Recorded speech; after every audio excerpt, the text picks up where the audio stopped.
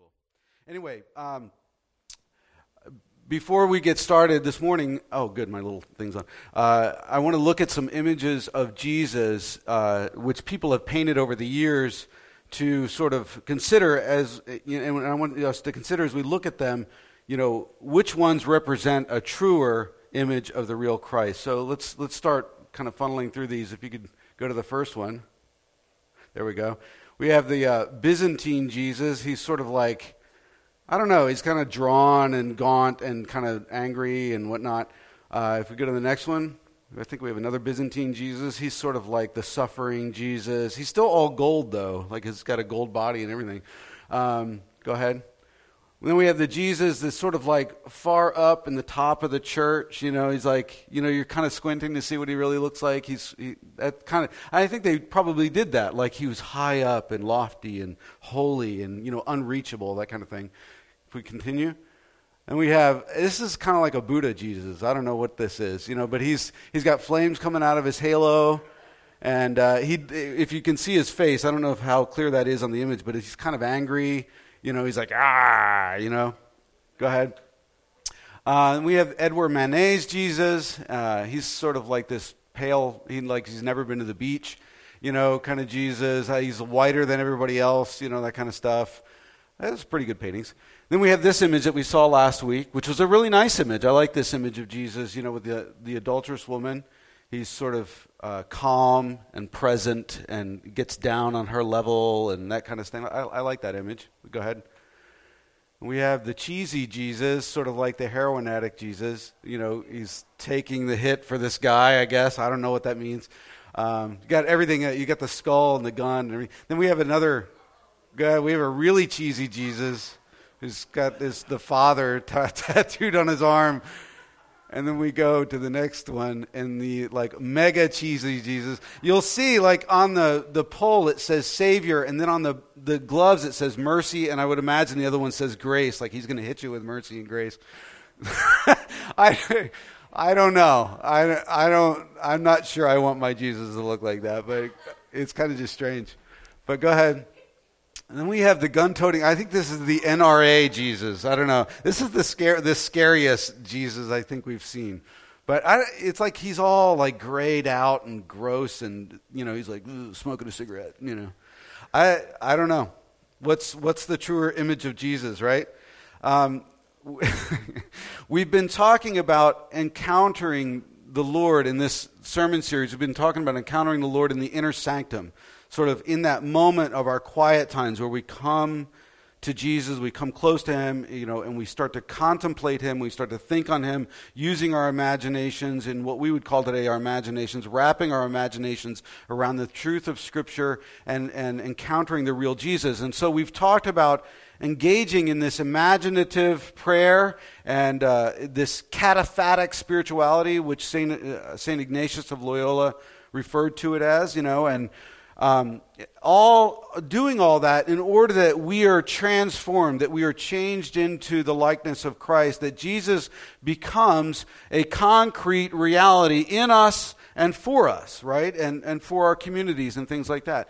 And as it says in 2 Corinthians 3:18, this has been our sort of a hub verse, and we all who with unveiled faces contemplate the Lord's glory are being transformed into His image with ever-increasing glory, which comes from the Lord, who is the Spirit. When you speak, you get dry mouth. Drinking coffee is it's like being on a raft in the ocean and drinking salt water. It just makes you, it makes your mouth more dry. I don't know why. I don't know. Anyway, total side note. But as we look at that verse, this is also that we can find freedom and we can find the life that Christ intended for us. As we see in verses 16 and 17 of the same chapter, it says, but whenever anyone turns to the Lord, the veil is taken away, right?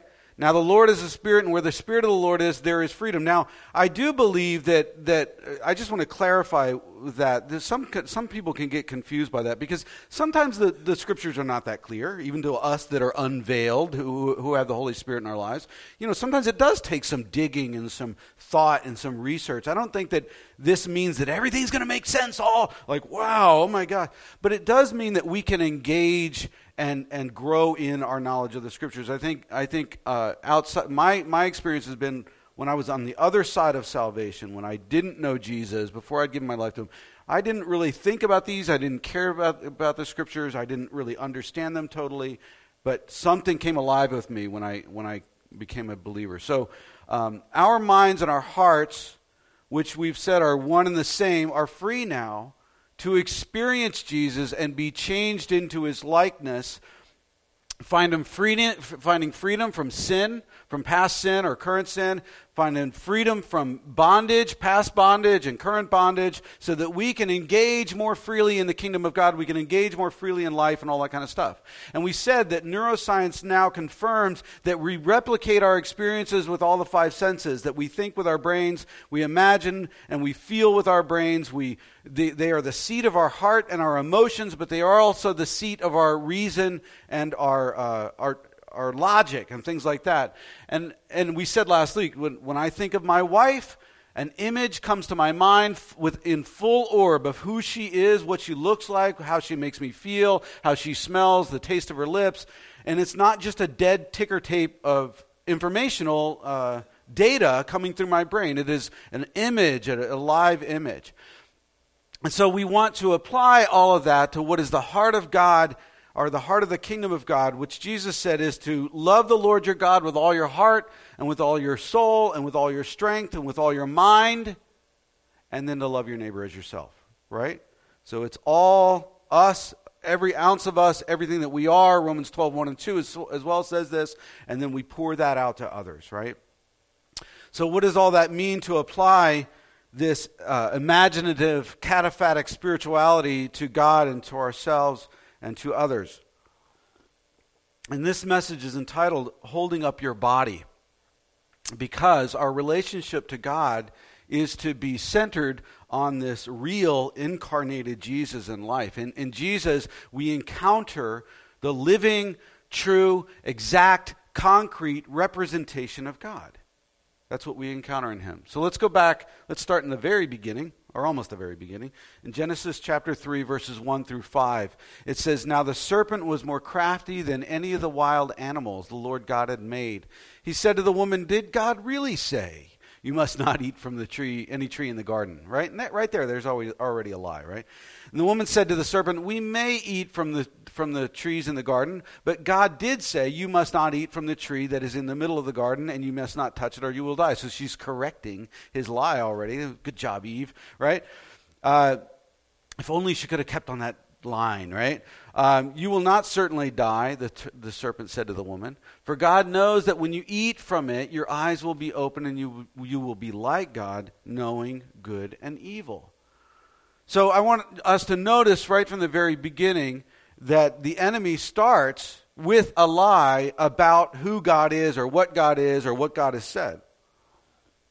So Satan implants a lie in Eve's heart mind, we might call it, right? Making it look like God was threatened by this tree. That God was afraid of Adam and Eve knowing what he already knew, right? Like he's insecure, right? And that is a lie. That is a lie. But I think we will see that tree is there to say, don't go there for your own good, right? Don't go there for your own good. And once that lie was implanted, it's followed with a temptation, and suddenly this tree is something that is desirable, and that's followed up with a sin. In other words, disobedience. Breaking rank with God. Or better said, putting ourselves in the place of God over our own lives. We were supposed to live as in connection with him, but we break away and say, I know better than you, right? And that's the root of our sinful nature. It really is. And notice this, it all hinges on our image of God. It all hinges on our image of God. How God is represented to me in my heart and my mind, right? What I think of him, who he is and what he is and all that kind of stuff. And Satan distorted the image of God for Adam and Eve, and no longer was he to them loving and good to be relied on in open, trusting relationship. Now, there was some sort of a little twist there where he was suddenly looking a little weak, a little scared, a little controlling, a little insecure, even deceitful. right? Oh, he's lied to you. He's told you something that's not really true, right? And the question for us is the picture of God in your mind accurate or not? Is it accurate or not? And to the degree that it is accurate or isn't accurate will reveal whether the kingdom of God is reigning in your heart or not, which is foundational for us in our spiritual formation, which we've been talking about. So if your mental picture of God is truthful and accurate, God will reign in your life, bringing freedom and direction and peace and so on and so forth. We'll just continue to be growing in His glory. But if that image is askew, if it's misinformed, if it's twisted, or it's incomplete, then you won't be experiencing God's reign in your heart and your mind. You will feel spiritually dry. You'll feel distant. You'll feel discordant, etc., and so on and so forth, right? God's original plan was that He wants to overflow in us. His life just coming out and overflowing out of us. And that's that He's the source of life, that He's the source of our worth, our security, everything that we are. And as a result, we overflow life back to Him and then also outwardly towards others in the world. And life then becomes worshipful in that kind of relationship with God, and we experience freedom. And like our body needs food and water and all that kind of stuff, we need worth, and we need life, and we need significance, and we need love, and we need security from God. Those are natural, good needs, which mean only that we're human, created in the image of God. But in the design of creation, only God can fulfill these needs in us, and He wants to fulfill those things in us to the point of overflowing out of us. Right? And to the degree that this is happening, that is God's reign in me, right? This is the kingdom of God, right? The reign of God, pressed down, shaken together, and overflowing out of me, right? Just full of Jesus, right? But the enemy lies. The enemy lies, and Satan diverts God's reign in my life by distorting my image of God, of who God is to me. And it means then that we don't trust God to be our source of life. Trust is broken. That's whenever a relationship breaks down, it's because trust is broken, right?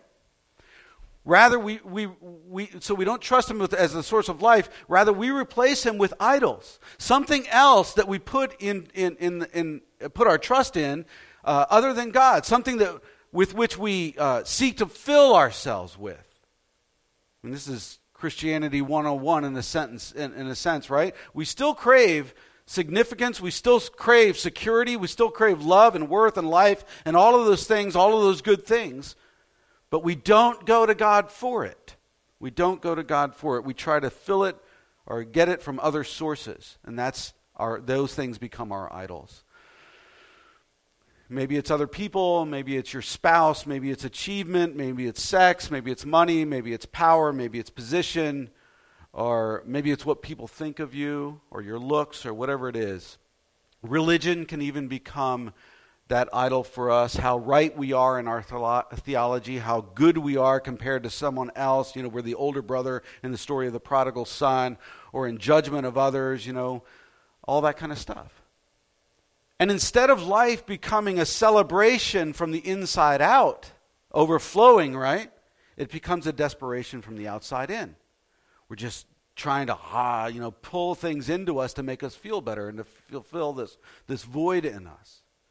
That's worth saying twice. Instead of life becoming a celebration from the inside out, it becomes a desperation from the outside in.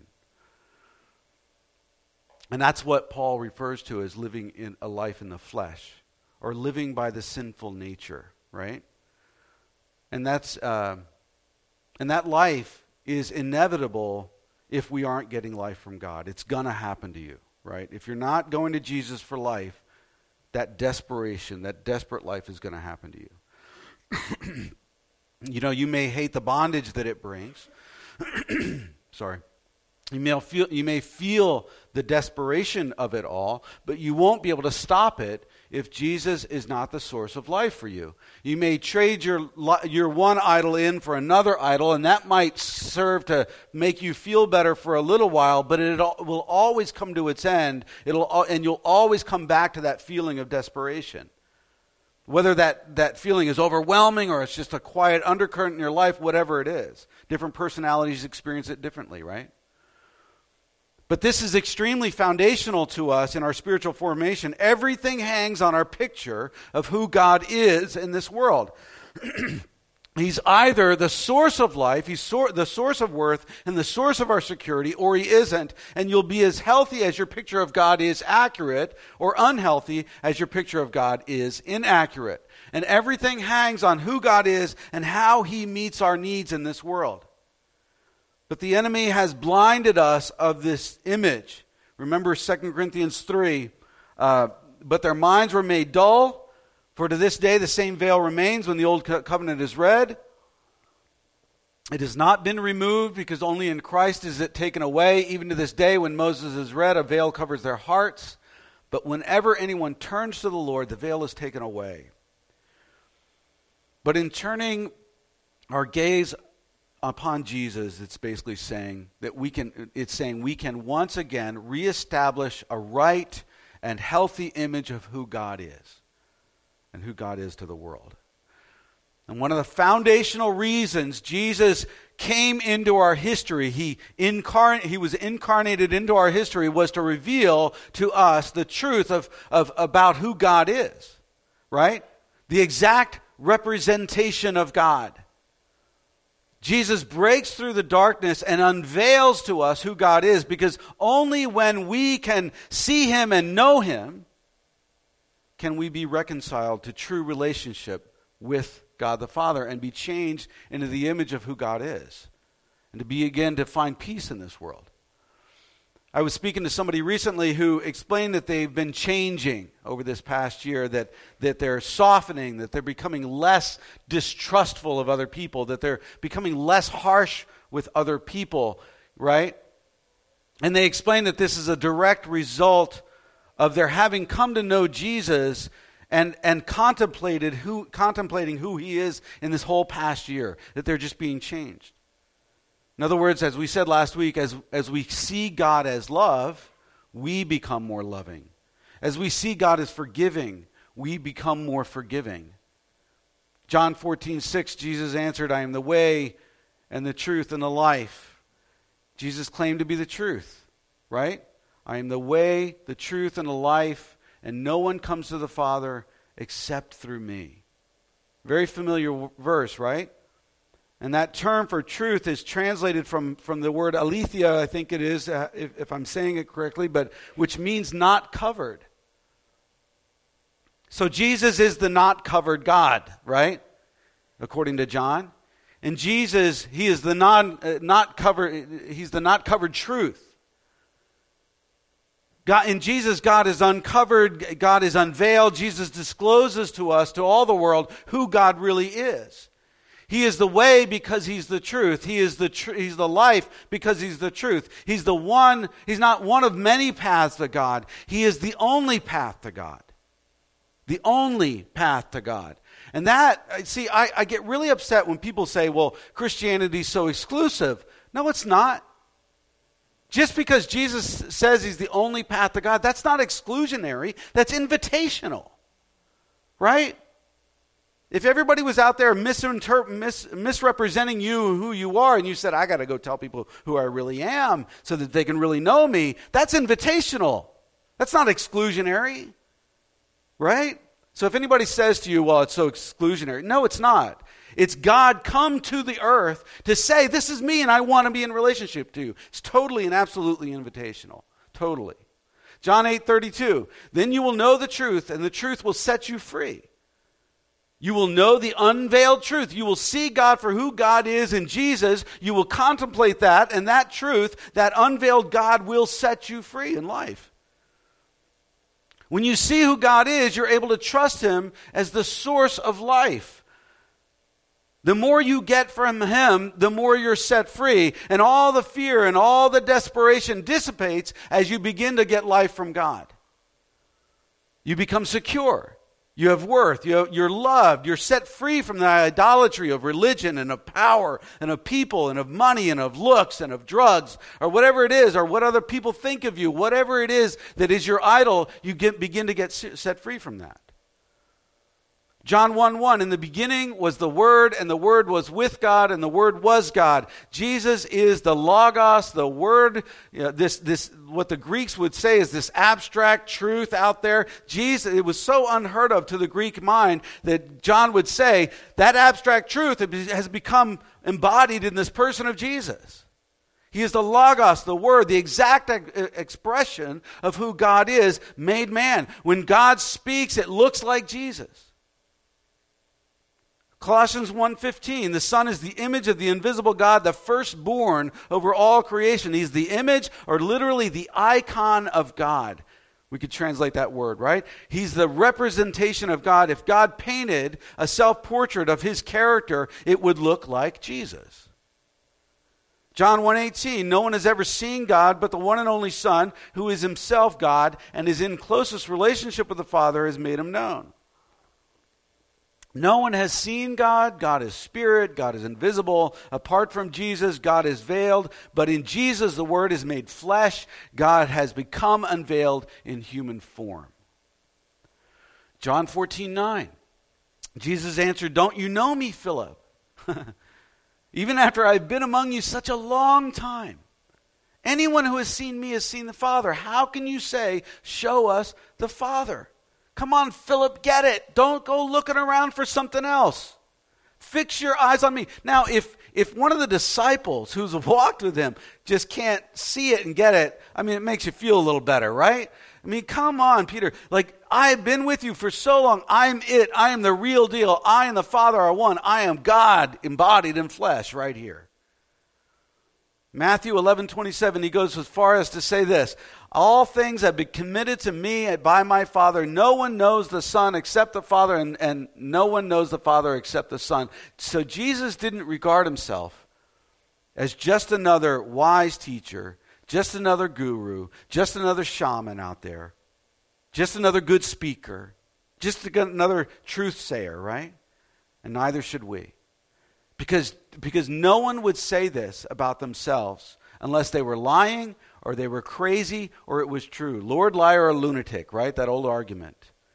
You'd say I was crazy if I stood up and said these things, right? It's arrogant unless it's true, or it's crazy unless it's true. No one except me knows God except me because I'm God. That's what he's saying. You may see glimpses of God out there in this or that, in teaching or in actions of people or in nature, but the truth of God, unadulterated, unambiguously, is revealed and unveiled in the person of Jesus Christ. And this is the difference between Christianity and all other religions out there. There is no other religion that's going to bring you to God other than Christianity, because that's what Christ said. And he is God. Hebrews 1:1-3. In the past, God spoke to our ancestors through the prophets at many times and in various ways. But in these last days, he has spoken to us by his Son, whom he appointed heir over all things, and through him also he made the universe. The Son is the radiance of God's glory and the exact representation of his being, sustaining all things by his powerful word. After he had provided purification from sins, he sat down at the right hand of the Majesty in heaven. So God has revealed himself over history, over time. He's revealed himself in various times and various ways, through people, through prophets, right? And that's all good. And it's all needed. And we can use all that. And we can put some things together about who God is by looking at all that. But it was always partial. It was always partial. But now God speaks to us by his Son, which is a complete and full resemblance of who God is. Nature and people, etc., and so on forth, they reflect at some level, but they are always twisted and mixed up. They're not the absolute representational picture of God. None of it is. Hebrews says the Son alone is the radiance and the exact representation, the hypostasis, the essence of the Father's heart. That's what it is. He's the only place we find the essence of who God is totally and purely. The accurate self. The accurate self-portrait of who God is found in Jesus. That's right. Amen, brother. God restores his image and the pipeline to himself in Jesus. This relationship is restored to the Father through Christ and through Christ alone. And we can trust him at the core of our identity, and what we do in life expresses what we have in Jesus, right? Rather than trying to desperately get what we don't already have, and to fill that void and all that kind of stuff, becoming the emotional black hole for everybody around us, we overflow with life to God and to others. If something in your life is bringing you to this desperation, most likely you have an idol. Most likely you have an idol, right? But just listening to all these words, listening to all this scripture, right? All these words, this dead ink on page, this information won't get you there, right? Now, the information is important. This is the dichotomy, the weirdness of it. The information is really important. The story of God is uber important. You have to understand it to know God, right? You don't have to understand every little bit of it, but you have to know something. But just information doesn't lead to transformation, does it? Just information doesn't lead to transformation. Like we said a few weeks back, if just information led to transformation, then all the really smart people would be the closest to God, but they're not. They're not. We need to ask the Holy Spirit to make it real in us, real to us. And anybody can experience that. It's 2 Corinthians 3, 17 through 18. From the last 2 weeks, we've looked at these verses. We encounter, we behold, and we experience the glory of God in the face of Jesus. When we behold this picture of God in Jesus, then we are transformed. We are made into his likeness, right? It has to be embodied.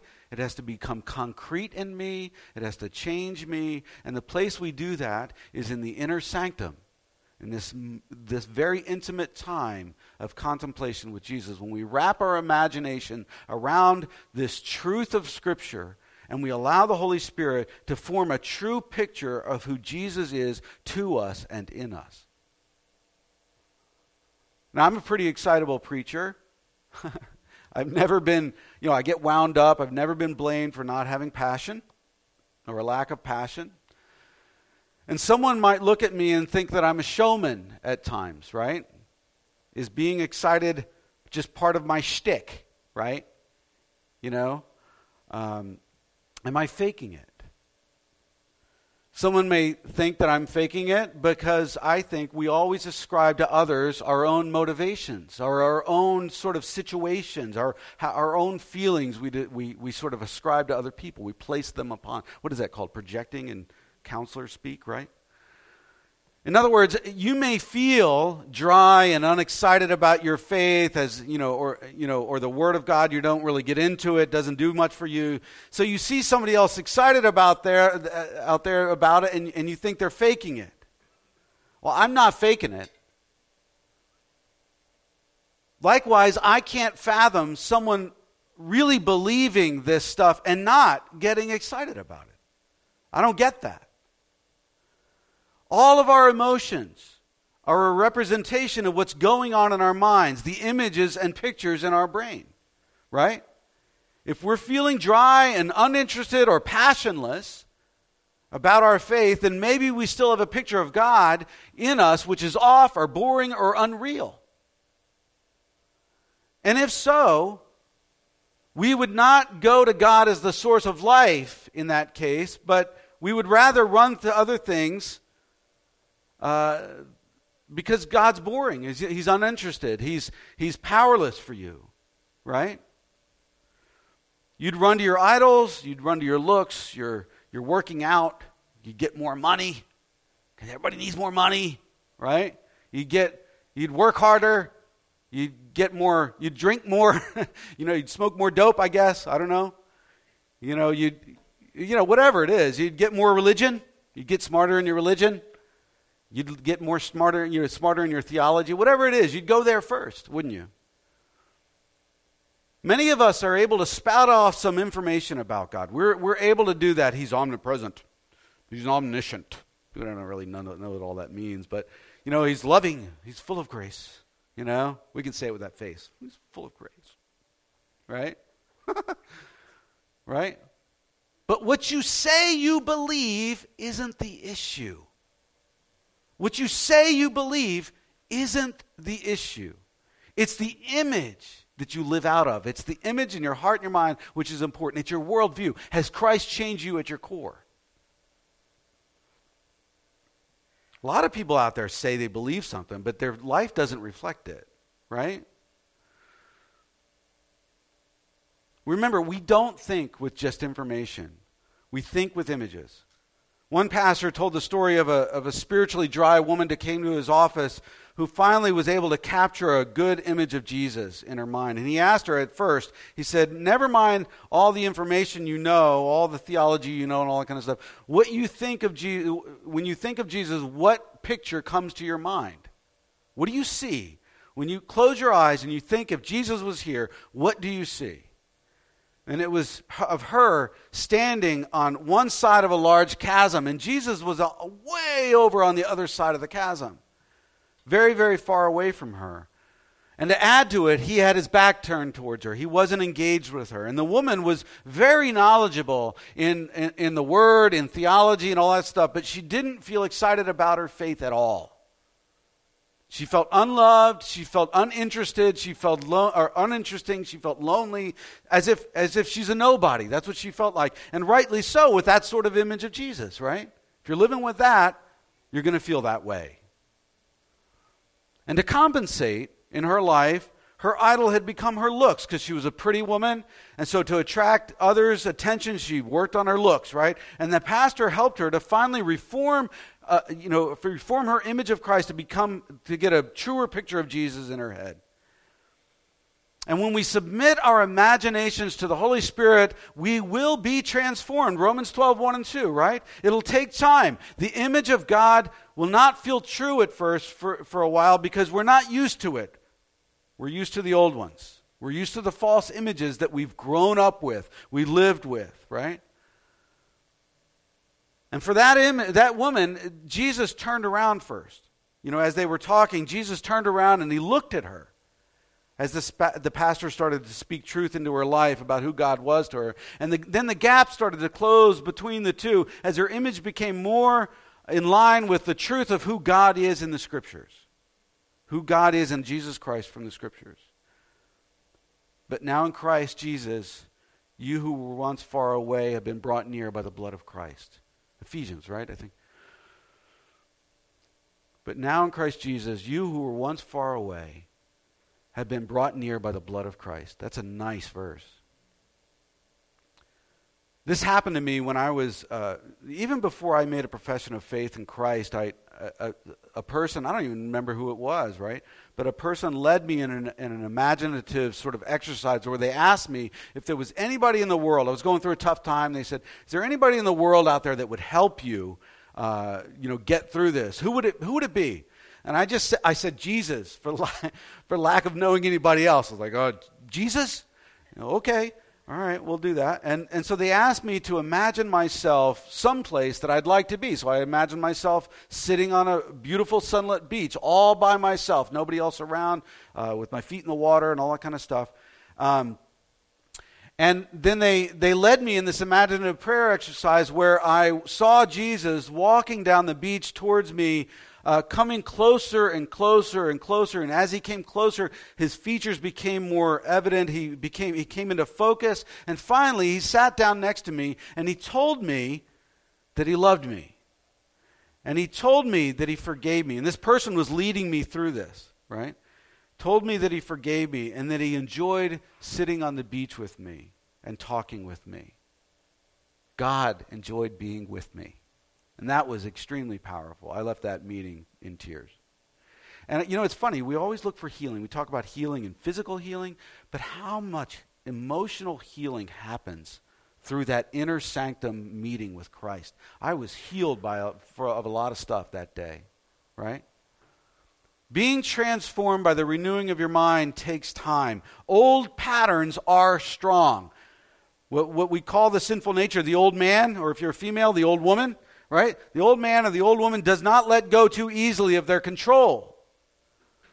Change doesn't always come overnight. Although there can be like we can bump ahead pretty well sometimes. It doesn't always, it takes time, right? And the more time we spend with Jesus, the more life we get from him. Other things just fall away. We don't have to tinker with ourselves. We don't have to work harder. We don't have to get more and more and more information. We've got a lot of information already. We are transformed just by contemplating his glory. And the way to freedom is to get our value and our worth from God and no place else. As Hebrews said, to fix our eyes on Jesus, the author and the perfecter of our faith. Right? We're going to encounter the Lord today together in a context of a scriptural story.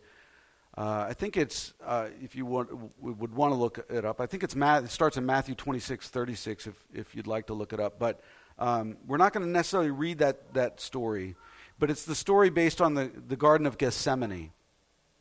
And this is a story where Jesus himself invites us into an intimate moment of his own humanity. He's fully God and he's fully man, right? And he invites us into this intimate moment of experiencing his pain and his suffering in humanity. A story which reveals he can identify with our fear and with our suffering. But this story also shows us, too, that we often fall asleep on God, right? Remember, Peter fell asleep in the Garden of Gethsemane. Stay awake and pray for me as I go over here and I pray, right? But Peter falls asleep a few times, right? We're often not there when God needs us. You ever think that God needs you? He's asked you. He's invited you into this life of kingdom living. He's said, I'm working through you. And when we don't respond, he needs us. That doesn't make him weak. That doesn't make him weak. It means he engages in relationship, right? It's reflective of the character of God to desire to be in relationship with us and to share life and to share his work with us, right? Terry Churchill, who wrote our poem from last week, is going to wrote this story as well in light of that story in the scriptures, and she's going to be reading for us. And what I want us to do is I'm going to open us up in prayer, and then we're going to listen to Terry read. And during the time that she's reading, I just really want us to put ourselves, in Peter's shoes, or even in Jesus' shoes, and to just put ourselves into this. Sit in the Garden of Gethsemane while this is going on. Even if it's just you sitting there being an observer of what they're going through. But take your moment and imagine that you're there, that you're experiencing these things with them. So let me pray as we open it up.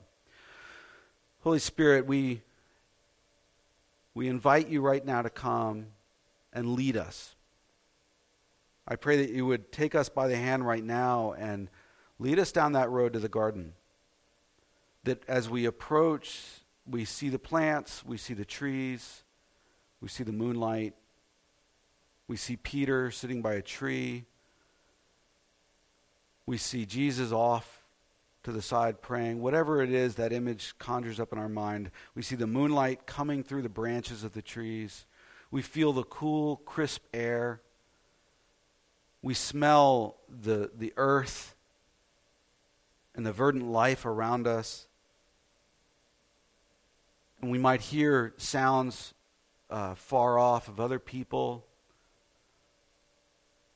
We just pray that you would take us into this place right now and help us to experience and understand who you are.